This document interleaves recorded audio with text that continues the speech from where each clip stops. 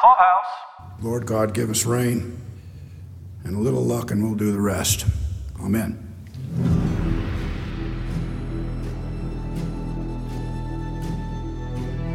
This is Steph. This is Sheila. And welcome to our Yellowstone podcast, episode 6, All for Nothing. This one, I can't believe we're up to episode 6 already. I know. So much has happened, yet there's still so much more to let's put it in terms of last season. Last season in episode 6, Beth got beat up. Oh, we were already that far along at episode 6? Yeah. So that's how much action had happened this time last year. So I feel like in some ways they're behind in the plot line of how this is going to all play out and how the Duttons are going to win. Because you know they're I don't think they're going to win by the end of this season. This episode is not giving me the warm fuzzies that the Duttons are going to survive intact. Yeah. And the ranch and whatnot. There's a lot of questions up in the air. They might extend this whole storyline past one season. This is could be the end, or it could be a whole new era, or it could be a lot of different scenarios. Yeah, so supposedly they're actually filming season 4. I saw something online that they're doing season 4 filming. So out in Utah, I guess they're clear to resume filming. That's awesome. I don't think this is going to be neatly tied up in just 3 more episodes, really. I want more already. I know. I don't want to wait a whole nother year for this. I know. It's so hard. That's what's hard about... I'm glad this is coming out weekly, because I don't like when these Netflix or Hulu or whatever, and they just post them all at once. Because obviously I'm going to sit down and watch them all. Right. And then in 2 days, I'm done. I'm like, oh, another year. Yeah. I know. You actually turned me on to the show Younger. Yeah. And I was able to binge all 6 seasons. I did it pretty quickly because they're such short episodes. Yeah. But then I was like, damn it, it's done. Yeah. Now what? And then, they were supposed to drop season 7, but who knows with Corona. Well, season 7 was supposed to be out this June, as in last month. So, right. It's just undetermined when we're going to get that season. I've been waiting on Younger for a year. Over a year now. Yeah. I'm only pining for a month since you told me terrible. about it. I'm going to have to just do that, start over and binge watch it again. Baseball is consuming my life, so I'm glad I was able to get away from a day. In terms of baseball, I feel like my son's baseball is the only baseball we're going to get if things don't change. Right? I know. You know what? It's a good thing that we have Yellowstone, because this was a nice escape for me. This opening episode, it was sad. It was heartbreaking. Hard to watch, for sure. I wasn't sure. I thought they were saying Zyla with a Z, but I guess it doesn't matter. Her name is Sila or Zyla. Yeah, I wasn't sure. I was hearing Sila, and we don't get to watch this with closed captions, so it's hard for us to dissect that. But I was under the impression that the child was younger. The daughter was younger. I couldn't tell at first, but then when they talked about finding her car, I was a little shocked that she was that old. Well, whenever she was calling around asking her friends, did she spend the night? That's when I realized she's probably older. Not for anything, but in this day and age of cell phones, would you necessarily have access to all of those phone numbers now? That was a thought that hit me. I know when I was a kid, my mom knew all my friends' parents, and, they had the PTA list, class list number, talk about with the phone numbers. Yeah. Too. And, nobody had cell phones. So you literally were calling their house. It was the mom network. Everybody knew everything. But yeah, I just don't know in this day and age, would we have the same level of access? But maybe it's just a closer knit family on the a closer knit community. That is true. That is you probably do know, because they go to the same school. Probably do have that. My son is 7. Some of his friends in school, I'm like, what's their last name? I wouldn't even know. Right? I know. Dylan who? There's 3 Dylans. Right?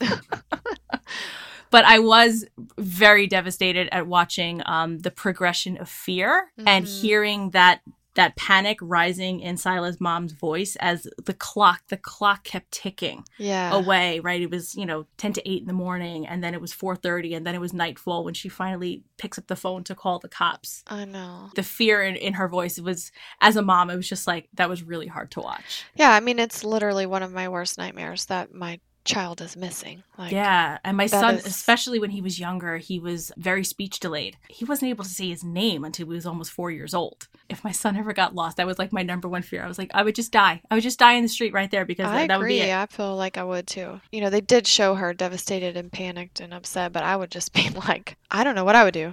Lose it, really.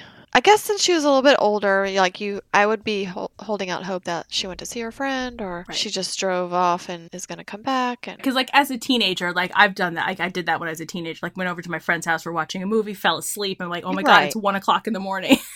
And your parents are like freaking out. And like the mom network is in full effect, but it progressed into something so much worse. What were your thoughts about the Sheriff Ben from the reservation and Rainwater's frustration with being unable to mount a search and rescue without calling in the troops? You know, you just got the sense that they've been here and done this before, and they just knew. They're just sad, and like it just added to that level of sadness and like devastation and fear. That was part of it. Like just them as the authorities already knowing where this was going and feeling like they weren't going to be able to do much about it was pretty sad too. And like the feeling of having to race against the clock. And meanwhile, Rainwater calls Casey to get some reinforcements. Although I did find a small bit of humor when Rainwater takes the call from Casey saying Commissioner Dutton.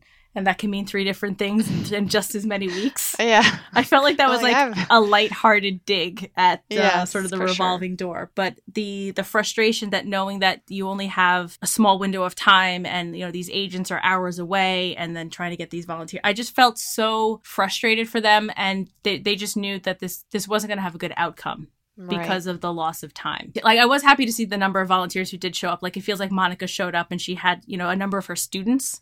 Yeah, that's what you got that from that? Okay. Yeah, I was assuming it was her students because it seemed like the same people.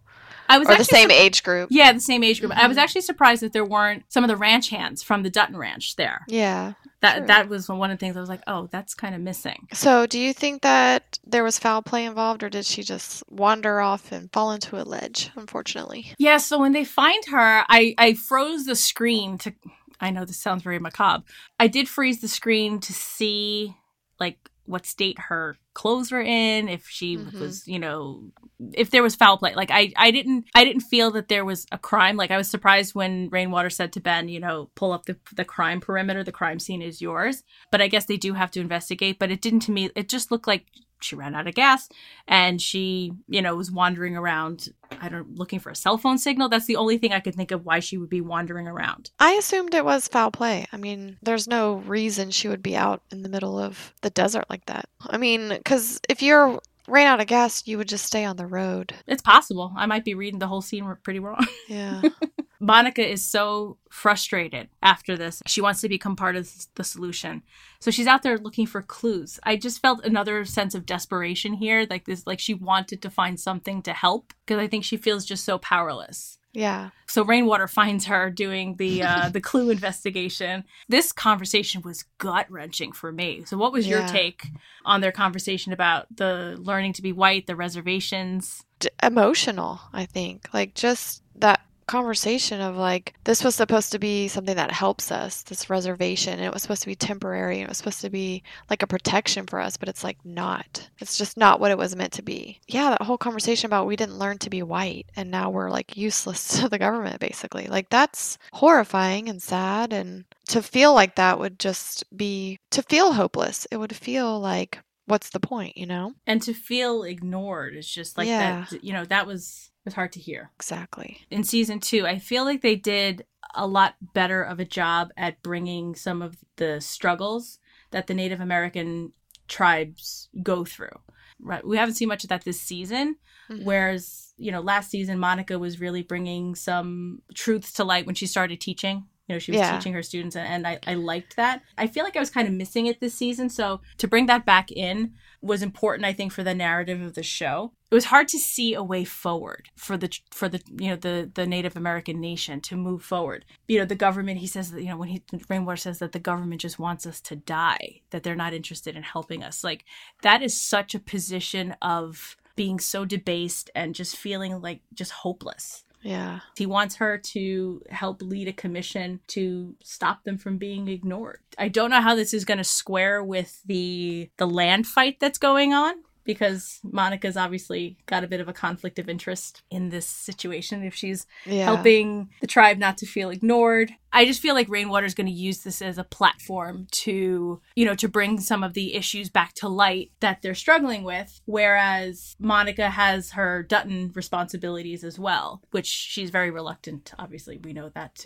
she's very reluctant to sort of take a handle on yeah. that. Yeah, we've seen a lot of back and forth with Casey and Monica between, the reservation and the Native American people that she belongs to and the Duttons and their land. And, Casey's lived with her on the reservation at some point, and then she's lived with them. So I think they both feel that struggle back and forth between the two, like, sort of sides of this, like their Native American life and their Dutton life. And I say there because they're married, but Monica, of course, is going to feel responsible for her people. The fact that she wants to stand up and be a voice and help, that's amazing. But I don't know if that's going to conflict with what Casey has to do for his side of the family, And I think they both aren't quite sure where they want to land on this whole Dutton side of things. I think Casey's trying to live into this legacy. He's trying to step into what his family wants him to do. But I'm just not 100% convinced that's where they're going to land, There's not been like a firm stance from either one of them. Like, because Casey's like, hey, this is when they were camping, hey, if this is the life you want, we can have it. Yeah. Not saying family's ranch is in my future and we need to step in line for that. So he's not stated that this is unequivocally what he wants to do. If she has a choice today, she chooses not the Duttons, not the Dutton ranch, not the Dutton way of life. And this episode, I think, took Monica in that direction. Like, I think this solidified a little bit more for her where her loyalties lie and where her future is. I agree. She needed that. She was lacking direction. She was kind of flailing a little bit because I haven't seen much of her at the university, and that seemed to ground her a little bit more last season, helping her find her voice. Yeah, I was wondering what happened with that, like if she was still teaching or what she was doing, or it kind of seems like she's not spending her time there. Well, I mean, I guess if they're at the summer camp, maybe summer's, Oh, yeah, true. Summer's out. But there was like that one scene earlier in the season where they were, all the students were on their phone, and she was like, I thought having class outside would, change your perspectives. That's right. Yeah. That was this season? I'm like 95% certain it was, but now you have me doubting it. I think you're right. It's just, I think you're right. Like maybe I think 5 hours ago. Yeah, 5 hours ago. I think this is going to be good for Monica, but I think it might cause a little strife with the family. So speaking of strife with the family. Oh, gosh. Beth and Jamie. So now we knew there was going to be fallout from what we saw, the memory that we saw last time out with the sterilization. Beth lays into Jamie there one morning. She's laying it on. I'm not going to say she's laying it on pretty thick because she has every right to be angry. But I just don't understand how Jamie could just stand there and take it from Beth. I don't understand how they haven't hashed this out before and how nobody knew about it, because this is such a huge deal. Now you understand why she's so angry with him. And she's got every right. I'm not defending Jamie, but I feel like he was a child himself. He didn't know what to do necessarily. He should have known that that was a wrong choice, but he was scared, or he wanted to protect his sister, or he didn't. I don't know. Like, you don't have the best decision-making skills when you're 18 years old, or however old he was. I don't even think he was that old. Right. I mean, he's a kid himself. I think he was like off to Harvard like the next week or something. Right. So what is he, 17, maybe just turned 18? Yeah, 18, 19, something. So you should have known by now that that's the wrong choice. But how have they not hashed it out since then? How have they not, she's been building this anger for so long. I mean, they've had a fist fight before. Yeah. They've had, she's dragged him around the house by his hair. This has been going on. I feel like John would have by then said, what the hell is going on with you guys? I guess he just is used to her constantly berating him. I would just stand there too at this point. There's no defending yourself. There's nothing to say. I don't know. Let her just say what she needs to say, I guess. Is sort of maybe where he's at with it. Yeah, I'm not sure. Why is he just standing there taking this and he's not defending himself? But he says I want to get to the root of this. As if he doesn't know. Like you said, I just don't understand how it hasn't been dealt with or talked about or known in 20 years. I mean, what was she, 15? And we learned that she's 35. So in 20 intervening years, there's been no discussion about it. It's just this mounting tension between the two of them. I don't get it. And for someone who is as outspoken as Jamie is, I feel like he's just afraid of her. Because Yeah. like you said, she has berated him physically and emotionally and just constantly said, I hope you die. You know, that was said last season. You know? Yeah. It's hard for him to defend a position like this, I think. Jamie is, even on the fan forums and stuff, he's getting a really bad rap for this. Like, and I don't want to defend him, but at the same time, I just feel sorry for him. That was a choice made as a child, and like, I don't know, I just feel bad for the guy, honestly. I feel sort of bad saying that. Like you should hate him, I guess, but I just feel like she is so hateful towards him, and she's calling him evil, and I just don't feel like that's necessarily true, because she is evil too. You know, like she's Right. done way more evil things throughout these seasons than we've really seen him execute, you know? Right. He's being punished for something that he did a very long time ago. He's being punished on a daily basis for one choice that he made. Always. Yeah, and he'll never not be punished for it. You know, so she's the one who knows it, hasn't shared it with anyone, it sounds like. But he doesn't actually say he's sorry either in this conversation when he finally does pipe up. That's true. He says, I should have said no. And she can't blame him for doing what she asked him to do. He doesn't actually say, I'm sorry. I should have said no. That's not the same as saying I'm sorry. You're you know, right. there is, you know, that sense of prostrating yourself, right? In front of somebody saying that I did make a wrong choice and I do feel remorse for it. Maybe that's the issue. Maybe that's, you know, you haven't apologized or just said, I didn't know. I didn't mean to. Like, I don't know if she needed to hear, I'm sorry. And I don't think it would have done anything to help their relationship, is my other sort of thought about it. yeah. So she ends up having a hysterectomy. It's a major medical procedure. Even if they do it laparoscopically with just the couple of little holes, you're still in pain. You have to stay in the hospital for a couple of hours. I mean, you still go home the same day for the most part, but you are bedridden for days. Yeah. I mean, this is not something you walk away from. But I just don't understand how she could have just walked home and been like, yeah, the test was negative. It's okay. Yeah. Don't worry about it. The one thing that Beth did say that I feel that she just had under wraps for a really long time is when she does call Jamie evil. When she says, when you consider the pain that you caused a person is their fault, that's evil. That I do agree with. I feel that him blaming her or him saying that I did exactly what you wanted me to do is not the same thing, because he did not give her all the information. That's the issue right there, is that he sterilized her without her consent. Like, that's evil. And I'm not sure that he even knew what was actually happening. Right. He was a kid himself. And I'm sorry, like, you're out there in the middle of nowhere. Does he have all that information at 17 years old? Right. You know, to know what sterilization means?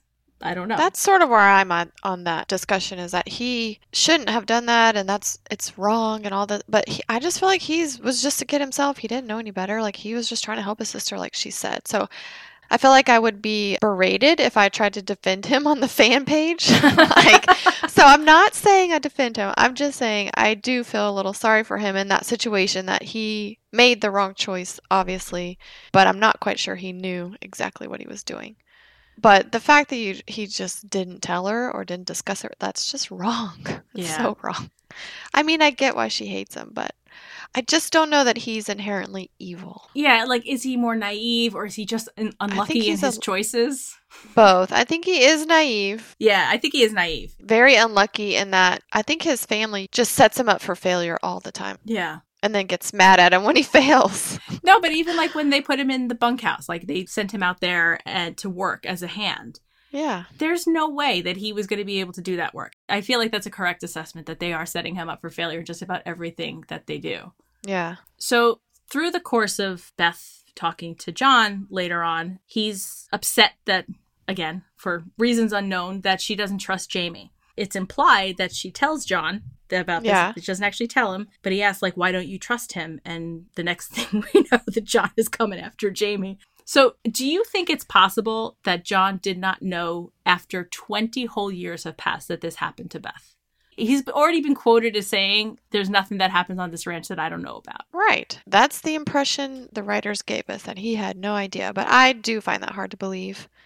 Like we just discussed, I mean, if you're hating somebody for 20 years, at some point, somebody's going to say, what the heck is going on? What is your problem? Yeah. Like logistically and like in real life, I find that hard to believe. But I mean, it seems he did not know because he was angry. Yeah, he was like flipping out angry. Yeah. The only thing that I can think of that would be a contributing factor to him not knowing or not allowing himself to be aware, I'll kind of leave it as that kind of open thing, was that he was desperately grieving his wife. I think that's the only explanation that can be given, that he was not more attuned to what was going on. And I think we've been given the impression that Jamie and Beth both sort of went their separate ways for a while. Like, weren't actually living on the ranch for the last 20 years. Right, and now they're thrown back together, so I think if they didn't live together, they weren't there in front of John, like, yeah, maybe you could have gotten away with that. Right, and not he being went off noticed. to live in Massachusetts and in Harvard for 4 years for college, and then went on to law school. So that's 7 to 8 years that he's gone. And then she went away as well. So, so maybe it is possible. But I just find it very hard to believe that she had a major medical procedure done and nobody noticed her kind of hobbling around. Hobbling. She didn't ride a horse after that. Like. Right, exactly. Well, at least not for a couple of weeks. Yeah. Yeah, like I've known 2 people close to me who've had hysterectomies and they've had it laparoscopically done. So, the minimal incisions and things like that. And it's definitely something that it took them a long time. I mean, they weren't 15, they were in their 40s to recover from. Don't you also have to be on like hormone therapy after that? Yeah, like forever. Forever. So, I mean, I just don't think that's possible. I'm not sure. But for the writers to ask us to suspend a little bit of disbelief, I think. Yeah. All right, I got a question for you. Okay. When John is in the fields and they all have their livestock agents vests on and they're doing their thing and he wants cooler heads to prevail when he sees Wade with the buffaloes. What do you have anything to sort of like think about, like what is the beef between these two? They hate each other. You can speculate that it has to do with land or cattle, or if their ranches are close together like that, then something has been argued about cattle or horses or land or something. Yeah, and then he loses his cool right away and he's like, I didn't mean me keeping the cooler head. It was a cute little funny moment. And I feel like I need to highlight these funny moments because like there's so much drama and tension that, I feel like we need these little brief interludes. But Lloyd definitely knows who Wade is. Did you catch that from the bunkhouse? Yeah. Mm-hmm. So I feel like Wade might have worked at the ranch or something and like dicked John over or something. I don't have anything concrete because when Lloyd's like, oh, Wade Morrow, like, oh, I know him. Yeah. And it's just like his eyes lit up. He had that like he looked like a little kid, like who just found the candy jar. Yeah. He's like, oh, I know. Yeah. So there's something there, I think. But the fact that Lloyd knows, I feel like we're gonna find out because Lloyd just can't. The fact that we saw him as much as we did this episode was basically answering the call that you and I put out a couple of weeks ago. Like, we need to see more Lloyd. I know. I love him. Side note real fast before we get back on Lloyd, but was that Hendon? Agent Hendon? Like, yes. In the field? Yes. So you're just going to skip over the fact, like, how he got out of jail for killing 2 people? Or, like, I know that wasn't, like, a main plot point for the story, but it was funny. But I was you like, have wait. dead bodies. Yeah. Like, wait, what happened? He's back. Okay. How'd that... So I was making sure that was him. I wasn't like, oh, no, 100%. you were right. 100%. That was him. Oh, my gosh. Yep. I did write that down. Like, wait, where'd he come from? Yeah, because when I saw that, I was like, he's back? Yeah. So, but I guess it's not important enough for us to know how he got back. Well, I guess with Jamie being the Attorney General, he was able to make it go away. Gloss that over and spring Officer Hendon, Agent Hendon, from his orange jumpsuit. Although at this point, he's caused a lot of trouble. I feel like he should be let go. Yeah, like the fact that he's not like suspended or demoted. There's been no punishment for him. He basically got rewarded for doing a bad job. He's been a troublemaker. Yes, always. That's last for sure. season. He was involved in that shooting of the kid. And yes. So he's just bad news. So yeah, we took a little tangent there. Yeah. So now that John knows the truth about Beth and the Beth and Jamie truth, what does this mean for him and the future of the ranch? It's a strong realization for him that if Casey and Monica aren't the future of the ranch with Tate and any other kids they may have, then this is like it for the Duttons. Like, if Beth's not going to step up, take the family ranch. I don't know why he thinks Jamie's not in the running for that, but it doesn't seem like he thinks that. Then that's it. Like, this is all for nothing, like he said. He storms out of the house after he berates Jamie, accusing him, how could you do this to her? He just looks so broken. Beth was, teasing him about, has he been practicing yoga? And he's like, practicing what? Like, he's never heard the word before. Yeah, he didn't know what that was. We've talked about him being so contemplative, and he's been so quiet this season and mulling things over. And it's hard to know where he's going to shake out on all of these issues that are facing them. But I feel like this was almost like the straw that broke the camel's back for him, because he just looks so devastated. Like, whatever plans he'd made are just like, poof, they vanished in front of him now. Like, if it's not Casey and Monica, then it's nobody. And it really can't all be on Tate. Like, he's just one person. Right. And he's a little kid. I mean, right. At this point. And how much, how much could he possibly take on as one person? Exactly. And he's still getting over his own trauma. Who knows? He might never want to step on a ranch when he's, old enough. Like, this could be the end of their family legacy. Oh, that's a nice segue for Jamie meeting with the market equities people. Yeah, let's do that. Legacy. I like that they talk about this money could be your legacy. I do like that, because it's true. You could take all this money for your family, give up your ranch, and have a really nice life for you and your kids and your grandkids. And everyone else that comes after. Yeah. $500 million.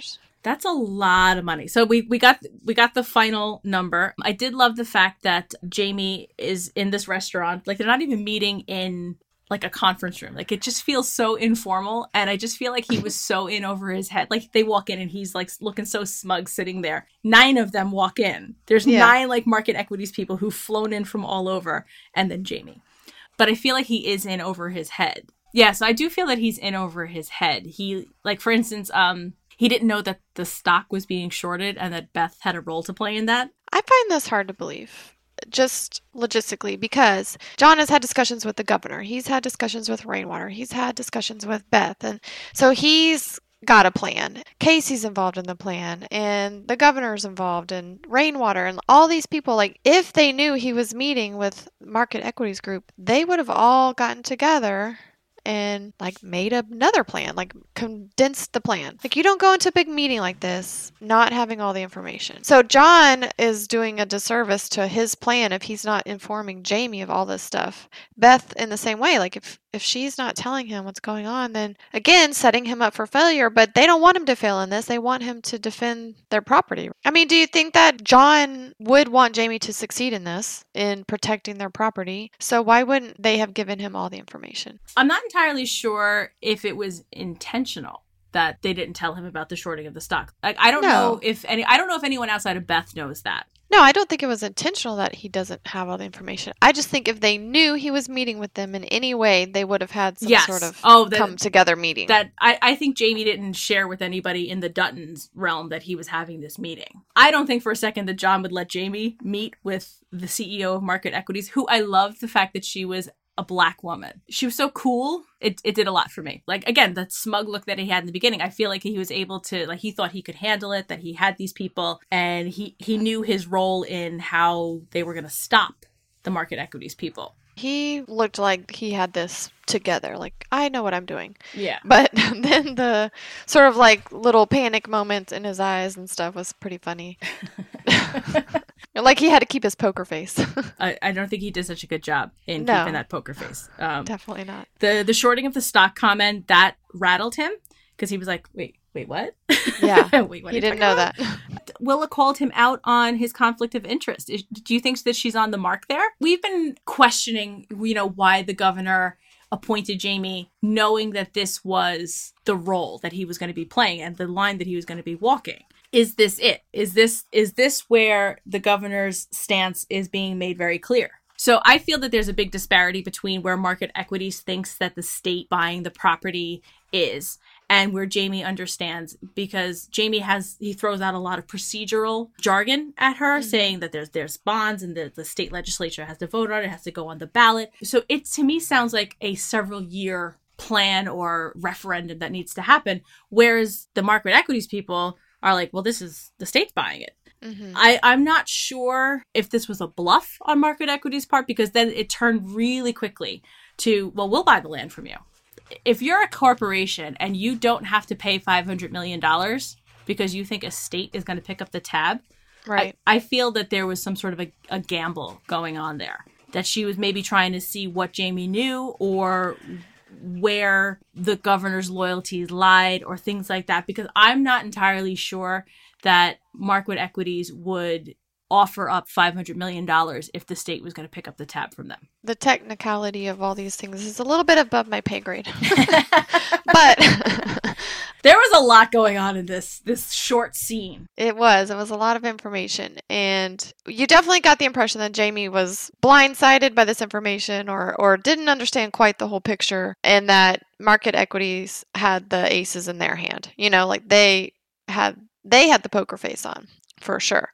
So I feel like they have the upper hand. I feel like they are knowing a little bit more about what's going on. And Jamie maybe hadn't ever heard that number before, because Beth has heard a number. Right. She's heard actually north of that, $500 or $600 million thrown out like as if it was like $10 or $12. Exactly. So I think, I don't know why the Duttons don't just sit down and talk about this. Like, come on, people. Like, I mean, they are truly dysfunction at its highest form. This is a huge deal for them. Like I said a minute ago, I feel like they would have had some big powwow with all their people they have in their corner. And why didn't they do that to be better prepared? Was it that Jamie just didn't tell them? I don't think he did. I think he went on this. I honestly think that he thought that, like, I got this because I've got the state legislature. We've got to vote on it. It has to be a bond. Like, there was just a lot of political stalemate things that were thrown out that it was just like, this is going to take forever. Yeah. So he thinks he has time. I think you're right. I think he thinks he's got time. I was shocked that they wanted the whole ranch. Remember when they showed the map a couple of episodes ago in the governor's office? They wanted to split the ranch down the middle. Now they're talking about the whole ranch, like all of it. Like, just buy them out all together. I was a little shocked that it was the entire ranch. But she was saying the 50,000 acres, and I'll give you 10,000 for the whole thing. So that would be $500 million for all of it. I don't know if I was reading too much into it, but like when I heard all of it, I was like, oh, they want everything. She did say that. I did write down the 10,000 acres. So I hate to say it, but I feel like we're leading down the path of like, this just isn't going to be in the Duttons' future to keep the ranch. John now feels a little hopeless in that. Right. It feels like there's a confluence of events going on that are leading this down one way. Like Beth, she's already said she would take the money and run if it was up to her. Right. Now Jamie hears the number. I mean, in fairness to him, this is where I feel the conflict of interest was highlighted, because Willa Hayes dangles the $500 million carrot in front of his eyes. He's a Dutton. So he's like, I would get $125 million if we divide that equally. Like, you could see him doing the math in his head. Whereas, you know, he's trying to fight the line that this would be lower paying jobs and it wouldn't be necessarily that great for Montana. She's calling him out, saying that, like, your judgment is clouded, basically. You know, she thinks it's in the bag, and Rourke's like, yeah, he's not the one you have to win over. So I don't know. I feel this is where, like, the Angela Blue Thunder, who we didn't see at all this episode, and Beth team up is going to, there's going to be a cat fight between Angela, Willa. No, go ahead. Yeah, the teaser for next week looked really good. I can't wait. Yes. Because we do see Beth and Angela in the same room at that point. Yes, in the same room. Yes. Yay! It's going to be fireworks. So yeah, I'm excited for next week because that's going to be another interesting piece of this puzzle that will give us a little bit more information. I don't think we're going to see a scene where all of these people sit down in one room, like Rainwater and Angela and Beth and John and Casey. I don't think we're going to see that, but that's kind of what should happen in my eyes. Like, you people need to get your ducks in a row if y'all are really going to fight this Market Equities. Like, y'all need to know what the plan is. I agree. I feel like nobody's taking this as seriously as it needs to. I mean, they're operating very much in silos. Yeah. Beth is doing her thing, shorting the stock, working with Schwartz and Meyer to do their damage and buying up the property still. And Jamie's doing his thing with the state, but he doesn't seem to have all the information either from the governor. You know, John and Rainwater are meeting, but nobody else is involved. So right. I feel like the siloed approach it's like that corny adage, like, you know, united we stand, divided we fall. Yeah. But it applies here. It does. I agree.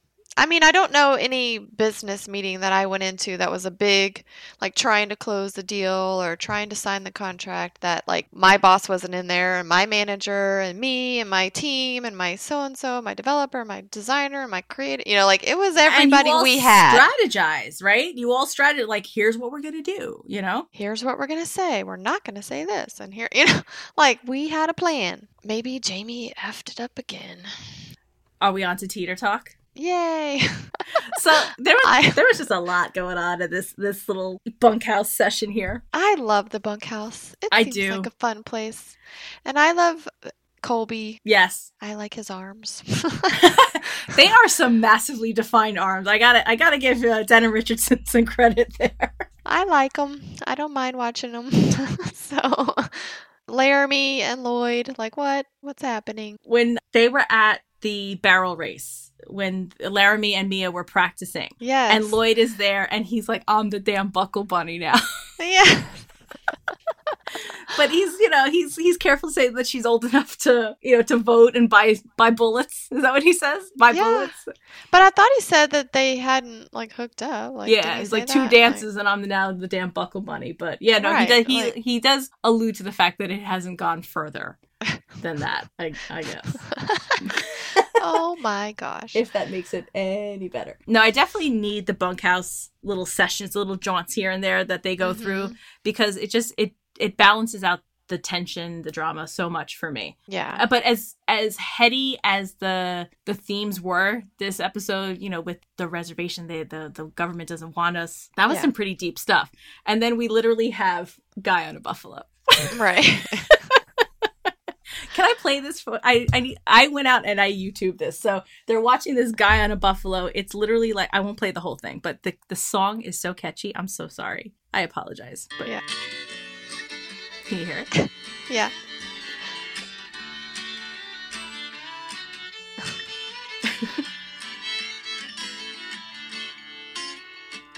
One day the guy without a buffalo. Was that a waterfall back there? Oh my gosh. Was that like 1960s? I mean, like... No, this is a contemporary... No. Yes, they are a contemporary band. They are a real thing. Guy in a Buffalo is a real thing. It's a viral video series. So I Shazammed it while watching the episode, and I found out they're on Spotify. What? This wildly catchy song is they're called Jomo and the Possum Posse. And but no, what they were watching on TV looked like it was from like 1960. Oh yeah, I don't know. It's like there's 3 of these little viral videos and they have like 4.3 million views. Oh my gosh. Are you serious? Yes. I needed this deep dive into Jomo and the Possum Posse. So they describe themselves on their website as having a unique blend of cynicism, dead-eyed souls, and anti-machismo honky-tonk. What?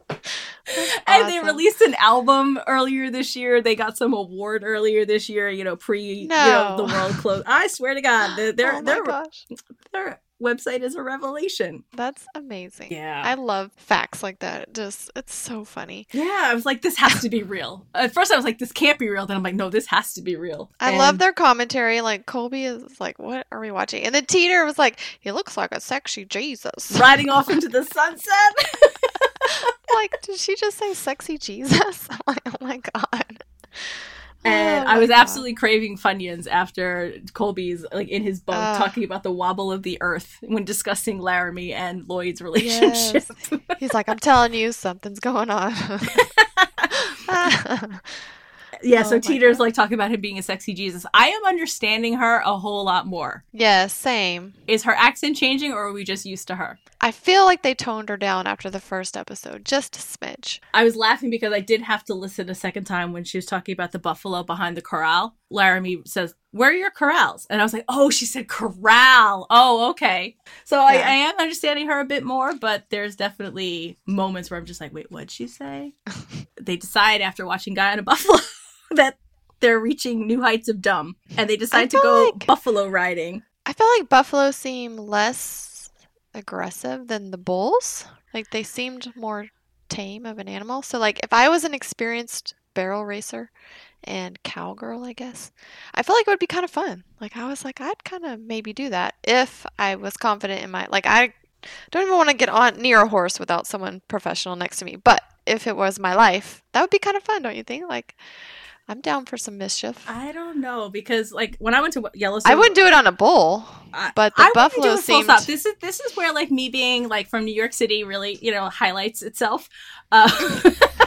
When we went out to Yellowstone, my husband and I, like when we rented the car, the first thing they said, because we flew into Jackson Hole, Wyoming. And they said, are you going anywhere near any of the national parks? And we said, yeah. They said, then you absolutely 100% need to take out the accident insurance, whatever the highest level of insurance is, because the number one damage to cars in Wyoming and Montana are from buffalo. Oh, okay. Well then, because like they could like literally be like walking upside your car in the park and just like walk right into your car. So they're not the smartest animals. They're not the smartest animals, but they're also like 2 tons of just bulk. Yeah. Even the little ones scared me when I saw them. Because like they got these horns, and if you could see what I'm doing right now, they got horns. Yeah, and like I said, they're just like 2 tons of just dumb. And getting rolled by a buffalo just sounds like leg crunching to me. Oh yeah. My paranoia is high because I don't trust the Wade Morrow guy who produces the paperwork on the brucellosis that we talked about the last time. So I did some more digging around. So it's bacterial, and it can be contracted by humans from contact with potentially infected animals or unpasteurized dairy products. And while it can be treated with antibiotics, it's kind of like chickenpox or shingles. It doesn't always fully go away. Like it can like resurge itself in you and just causes systems get, havoc wrought upon them. So I don't know. My paranoia is a little high when it comes to this because I'm like, I don't know. He didn't have the paperwork the last time, and all of a sudden he has paperwork for Casey this time.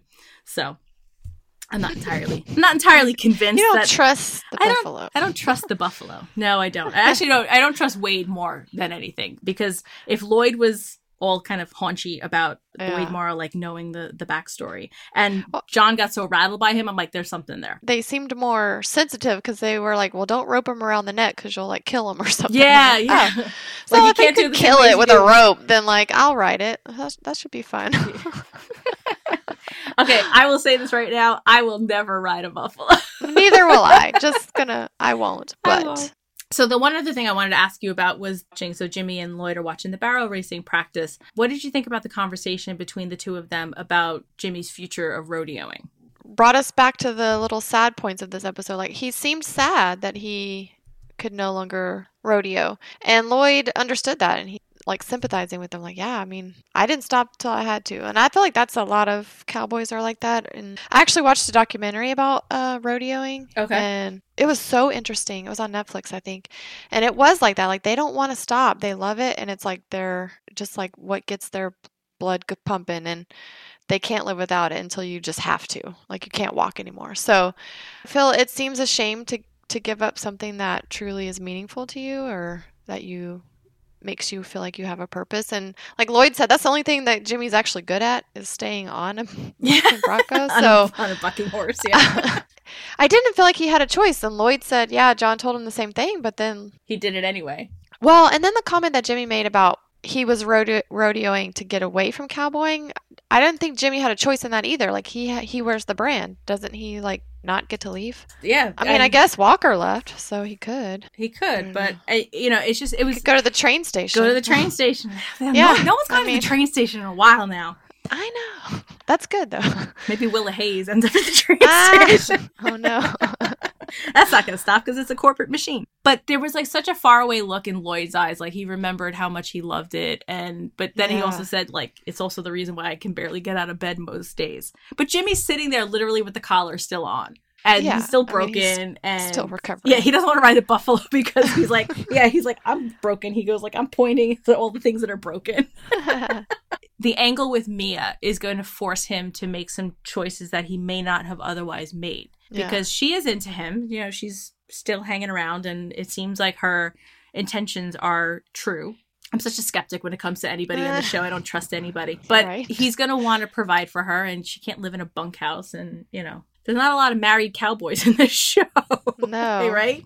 At least Definitely not. for the actual like ranch hands and things like that. So I'm curious as to what Jimmy's going to do. I mean, he's making a remarkable recovery in the show. Right? For Super someone fast. who's, like the list had to be written down of what was broken on him, including a brand new hip. I mean, I just Yeah, I feel don't like, think where's that his you cane? just- Like, he'd have a cane a little bit longer. Right. But I did notice that they were wearing jackets. And so I thought, man, we've skipped a bit of time already. Yeah, because it's quite they were possible. in summer. And then Right. now I'm always thinking about how hot it is outside in Texas. Like, it's hot till like January. And then You get 2 weeks of a it's break. hot again in like March. I was So, gonna I say, you mean, get like 2 weeks of a break. when Rainwater was searching for the girl in his suit and tie and jacket, I thought, God, that would be like so hot. I literally did think that. And then I noticed that all the other people were wearing jackets, and I thought, oh, okay, well, it's just colder outside. I was in Wyoming. Yeah, I was in Wyoming in the end of... Actually, Facebook is reminding me that I was there like this time 7 years ago. The first morning that we were there, it was 39 degrees that morning. And it was the end of July. I was like, Oh gosh. Yeah. Yeah, I don't know what that's like. but it also so- got up to like 95 degrees in the same day. So, I mean, they literally have 3 seasons of temperature swings in the same in one day. Winter in the morning and spring by 10 o'clock and summer by noon. That's how Texas winters are. Like, if it starts out cold, and then by the end of the day, you're put your shorts Boiling. back on. But anyways, I had that random thought in my head. I'm like, why is he wearing a jacket? I'm like, oh, it's colder. So anyways, we were back to Jimmy. How much time has passed? Yeah. So maybe it has been a few months, but still. Some time has passed because not all this stuff is going to happen in a linear sense of, Yeah. a week It's or not, whatever. it was not tomorrow. No. Yeah. Not holding out a lot of hope that Jimmy's not going to make a silly choice. Yeah, true. Because, I mean, it's hard to turn something down if you're good at it. I mean, like if you're a musician, and this has happened to some of my friends who are musicians, and they're told that they can't do their craft anymore because of like a physical ailment, like a carpal tunnel or something like that, and you're a piano player. That's a hard, nut to crack. This is what I do. This is what I like to do. I'm good at this. And now I can't do it. I feel like I would continue to do what I love. And I think a lot of people do. Like gymnasts getting hurt, like, and still competing.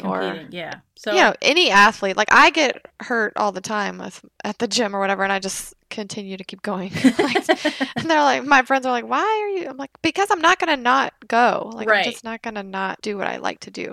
Even though my shoulder hurts, it doesn't hurt bad enough for me to not do it. And so until it gets to that point, then where I'm your just body's gonna like, keep nope, showing you can't up. do it. Like Lord, Yeah, like my body's telling me, exactly. nope, no more. So I think he's agree. going to continue. I think you're right. I think he's going to continue, but I just hope that it doesn't end worse for him. That's true. Because he's a broken little chicken. So next week, there's lots going on. Dun, dun, dun. I know. So episode 7. Just, I hope that this next episode is a lot of this market equities and where we're going to go with this. And you know what we didn't see today in this episode was Rip and Beth. No Rip and Beth. We didn't see them. Rip was only in it for a hot second in the beginning with Sad. Wade, right before they went to go talk to Wade. John sends him off. That was it. There was no Rip. I feel gypped. Yes. Mm. I feel gypped as well. Who did I just turn on to Yellowstone? Was it Caroline? And she was like, oh my God. Rip is... I was like, she was like texting me about Rip. And I was like, yeah, I know. I know. She started sending us all the links to all the shopping.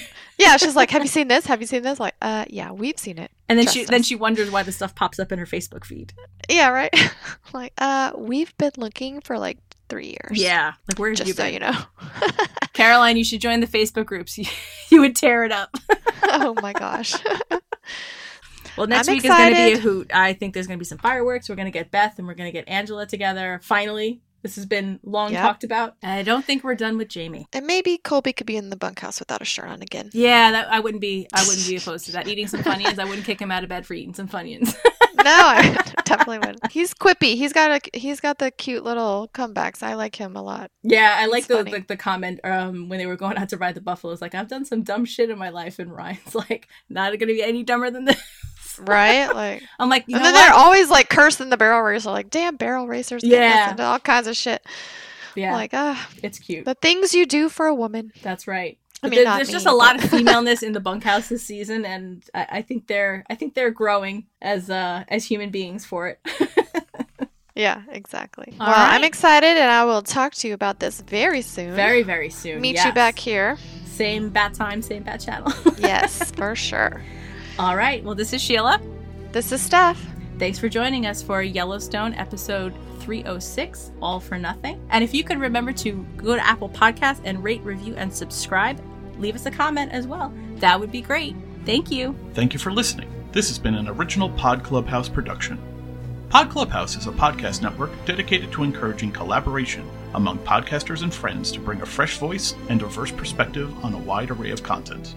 Please visit and leave a comment for us at podclubhouse.com. Rate, review, and subscribe to our podcast feeds on Apple Podcasts. Follow us on Twitter, Instagram, and Facebook. You can find us at Pod Clubhouse.